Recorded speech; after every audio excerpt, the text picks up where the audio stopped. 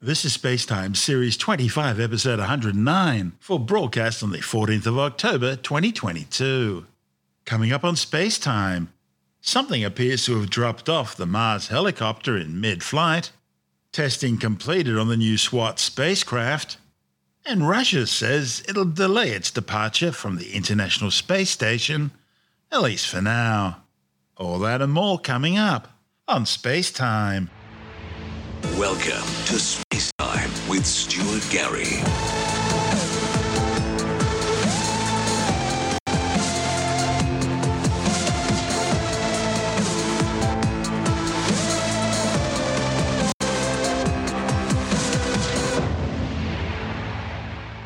NASA have detected something falling off their Mars Ingenuity helicopter during its latest test flight on the surface of the red planet. Mission managers believe the object was probably just a small piece of foreign debris. It was seen dropping away in footage from the Mars helicopter's NavCam navigation camera during a portion of its 33rd flight above the Martian surface. Operators say there's nothing visible in the NavCam footage from the previous flight. The foreign object debris, or FOD as they're calling it, was spotted in vision from the earliest frames of Flight 33 to approximately halfway through the video when it fell away from the leg and then slowly drifted back down to the Martian surface. All telemetry from the flight, as well as post-flight search and transfer, appear to be nominal, and they're showing no indication of any vehicle damage. Ingenuity and the Perseverance Mars 2020 teams are now working to determine exactly what it was. The Mars Ingenuity helicopter landed on the red planet's Jezero crater back in February 2021, attached to the underbelly of the car-sized six-wheeled Mars Perseverance rover. The 1.8 kilogram tissue box-sized rotocopter is being used to scout ahead of the rover, searching for interesting geological features and the best ways of getting there. Overall, the mission is searching for signs of ancient microbial life, past or present, on the surface of the red planet. They're collecting rock, dust and regolith for a sample return mission to Earth. Recently, the pair began the long climb to the top of the main feature in Jezero crater, a large, ancient, dried-up river delta, which should be packed with sediments washed down from further upstream, and which will hold interesting mineral deposits and maybe even evidence of past life. That's if it ever existed on the red planet. This is Spacetime. Still to come, the SWAT satellite completes its testing phase, and Russia says it now wants to delay its departure from the International Space Station, at least for now. All that and more still to come on Spacetime.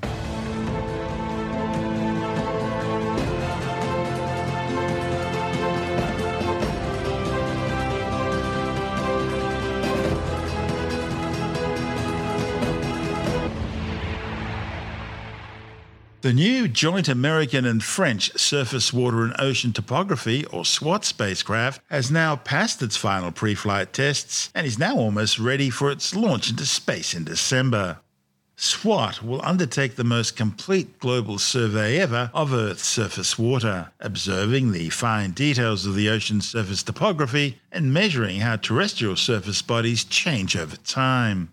All past satellite missions, such as the JASON series altimeters, Topex Poseidon and JASON's 1, 2 and 3, have all provided variation in river and lake water surface elevations at selected locations. SWAT will provide the first truly global observations of changing water levels, including river and lake flooding.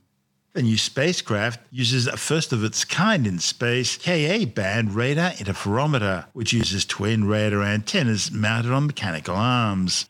Once in orbit, these arms will unfurl from opposite sides of the spacecraft, eventually extending the antennas to almost 10 meters apart.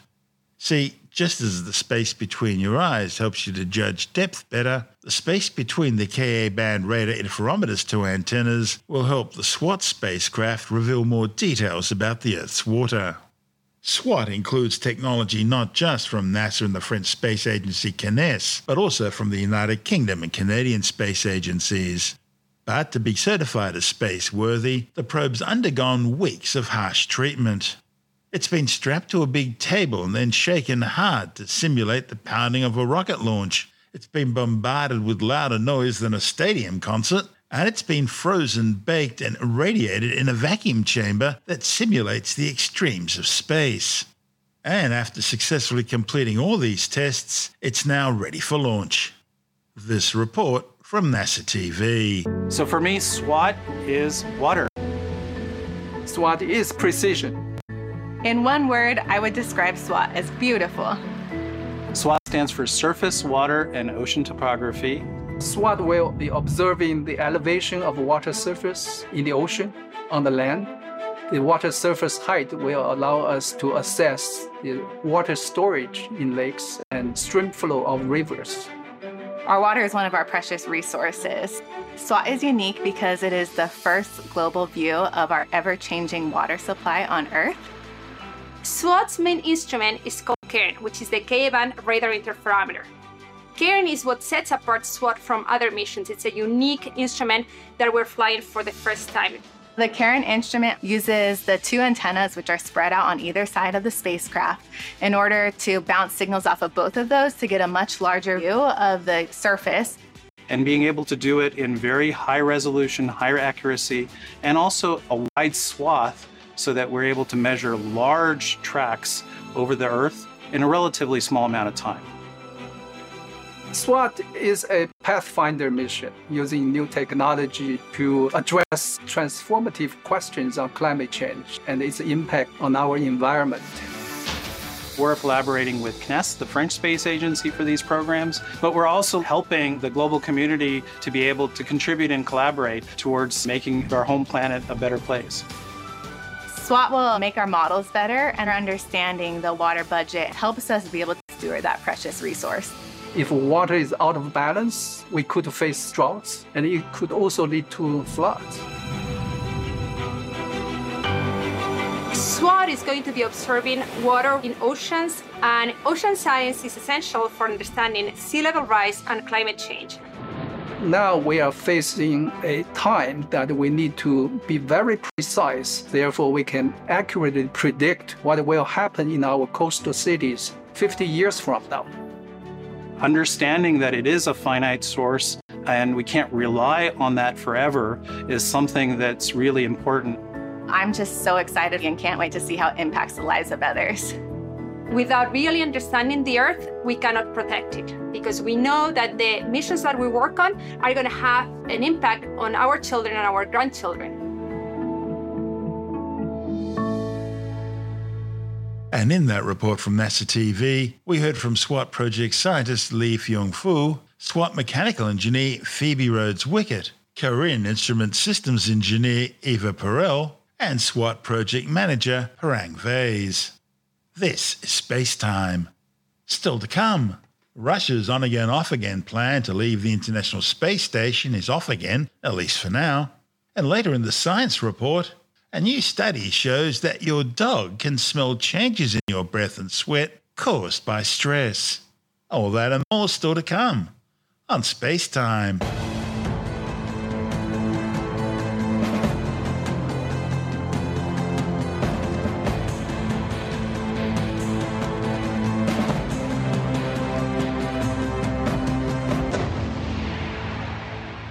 Russia's on-again, off-again plan to leave the International Space Station appears to be off again, at least for now. Relations between Moscow and the West are at rock bottom ever since the Russian invasion of Ukraine. The European Space Agency cancelled all cooperation with Moscow, including any use of Russian rockets, and postponement of the joint Russian-European ExoMars mission to the Red Planet. That should have launched about now. Russia's responded by stopping all cooperation with the joint European-Russian Spectre space telescope and cutting off supply of Russian rocket motors and support crews to the United Launch Alliance. The sabotage of the Nord Stream gas pipelines by agents suspected of working for the United States, effectively cutting off a major source of Russian funding, and Russia's annexation of 4 eastern Ukrainian provinces has further intensified relations. Now, reports of a Russian train loaded with tactical nuclear weapons heading for the battlefront, and speculation that any nuclear attack by the Kremlin would result in an immediate NATO mass missile attack striking all known Russian forces in Ukraine, as well as the sinking of Russia's entire Black Sea fleet, is only further deepening the crisis. Worsening relations saw the Russian Federal Space Agency Roscosmos repeatedly say it was going to leave the International Space Station partnership as soon as possible. The only sticking point being the construction of the first new module of its own space station. Russia had repeatedly stated it was planning to leave the ISS sometime after 2024. However, Sergei Krikale, who's head of Russia's human spaceflight programs, now says the agency started to discuss extending participation in the International Space Station program with Moscow and hoped to eventually have permission to continue. Krikale admits building the new space station modules isn't happening very quickly, so staying as part of the International Space Station would be preferable, at least until the new Russian space station's in orbit. His remarks came during a NASA press conference ahead of the launch of the new NASA SpaceX Crew 5 mission to the space station, which includes a Russian cosmonaut. And that followed last month's launch of an American astronaut bound for the space station aboard a Russian Soyuz flight. So, it seems the International Space Station is one of the very few remaining areas of cooperation which have survived the growing tensions between the West and Russia since Moscow's invasion of Ukraine in February. Australia's sole local manufacturer of solid rocket fuel has announced that it's now begun testing a missile launch pod as part of a plan to develop an Australian sovereign missile capability. Queensland's Black Sky Aerospace has begun testing the new locally developed missile launch pod as part of plans for a new missile system. The company, which manufactures launch vehicles, solid rocket motors, tactical boosters, common use boosters, and solid rocket fuel propellant, says it was inspired by the ongoing conflict in Ukraine. Black Sky Aerospace Chief Executive Blake Nikolic says the company began testing rockets with integrated guidance systems earlier this year and is now ready to begin development of a full missile system. He says Black Sky was driven to develop the system after analysing the Ukrainian battlefield and seeing the need for a light, portable and versatile missile system. This is Space Time.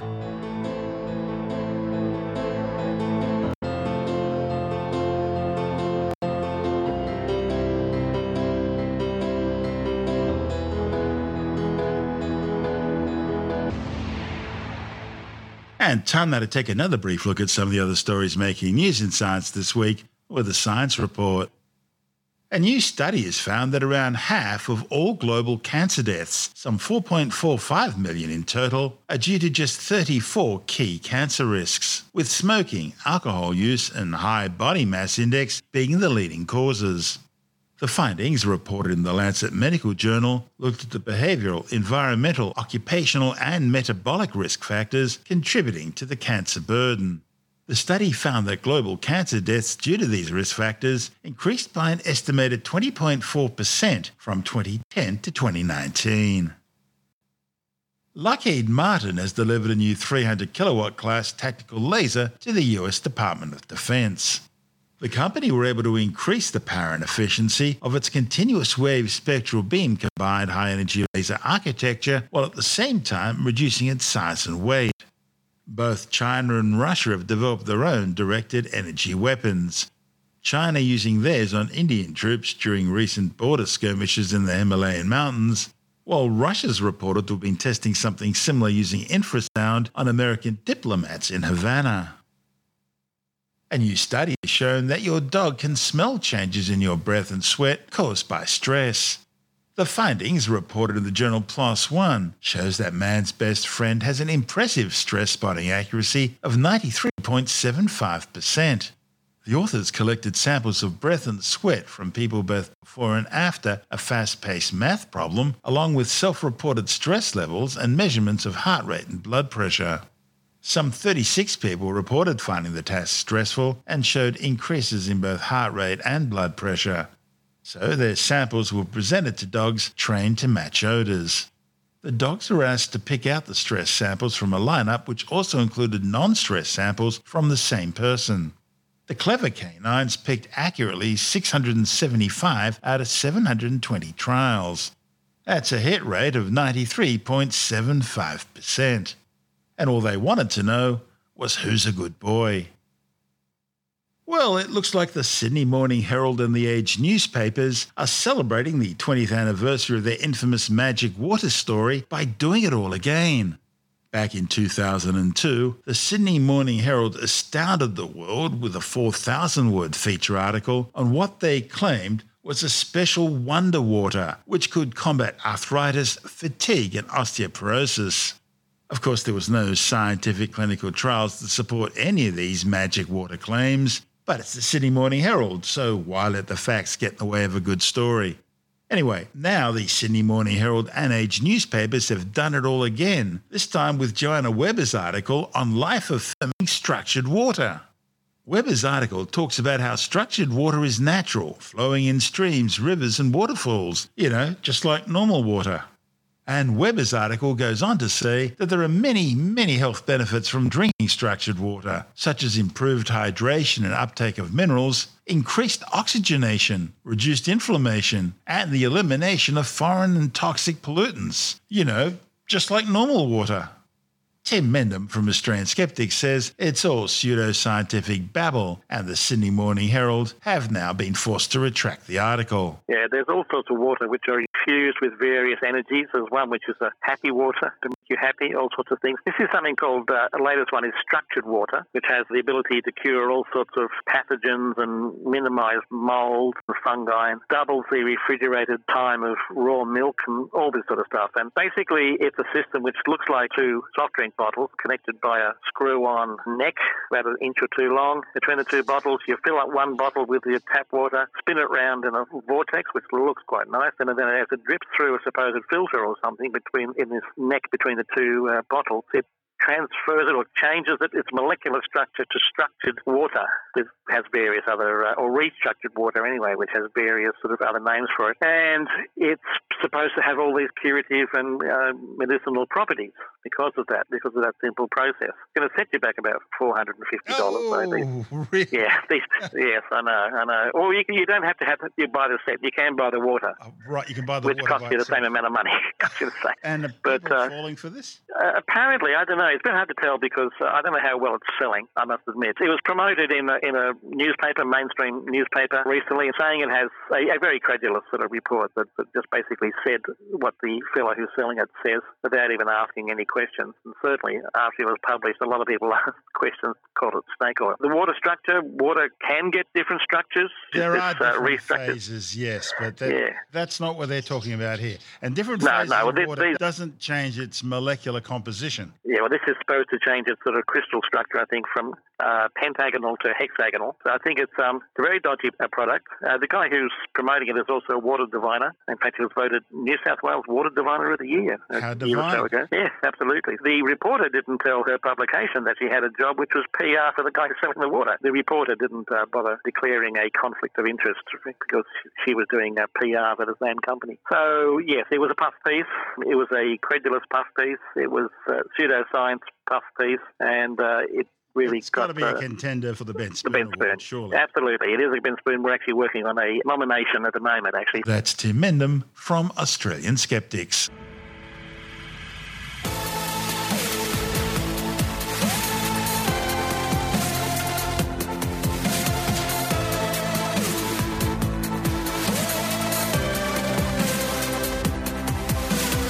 And that's the show for now. Spacetime is available every Monday, Wednesday and Friday through Apple Podcasts, iTunes, Stitcher, Google Podcast, Pocket Casts, Spotify, Acast, Amazon Music, Bytes.com, SoundCloud, YouTube, your favourite podcast download provider, and from spacetimewithstuartgary.com. Spacetime's also broadcast through the National Science Foundation on Science Zone Radio and on both iHeartRadio and TuneIn Radio. And you can help to support our show by visiting the Spacetime store for a range of promotional merchandising goodies, or by becoming a Spacetime patron, which gives you access to triple-episode commercial-free versions of the show, as well as lots of bonus audio content which doesn't go to air, access to our exclusive Facebook group, and other rewards. Just go to spacetimewithstuartgary.com for full details. And if you want more space time, please check out our blog, where you'll find all the stuff we couldn't fit in the show, as well as heaps of images, news stories, loads of videos, and things on the web I find interesting or amusing. Just go to spacetimewithstuartgary.tumblr.com. That's all one word, and that's Tumblr without the E. You can also follow us through @StuartGary on Twitter, @Spacetime with Stuart Gary on Instagram, through our Spacetime YouTube channel, and on Facebook, just go to facebook.com/Spacetime with Stuart Gary. And Spacetime is brought to you in collaboration with Australian Sky and Telescope magazine, your window on the universe. You've been listening to Spacetime with Stuart Gary. This has been another quality podcast production from Bytes.com.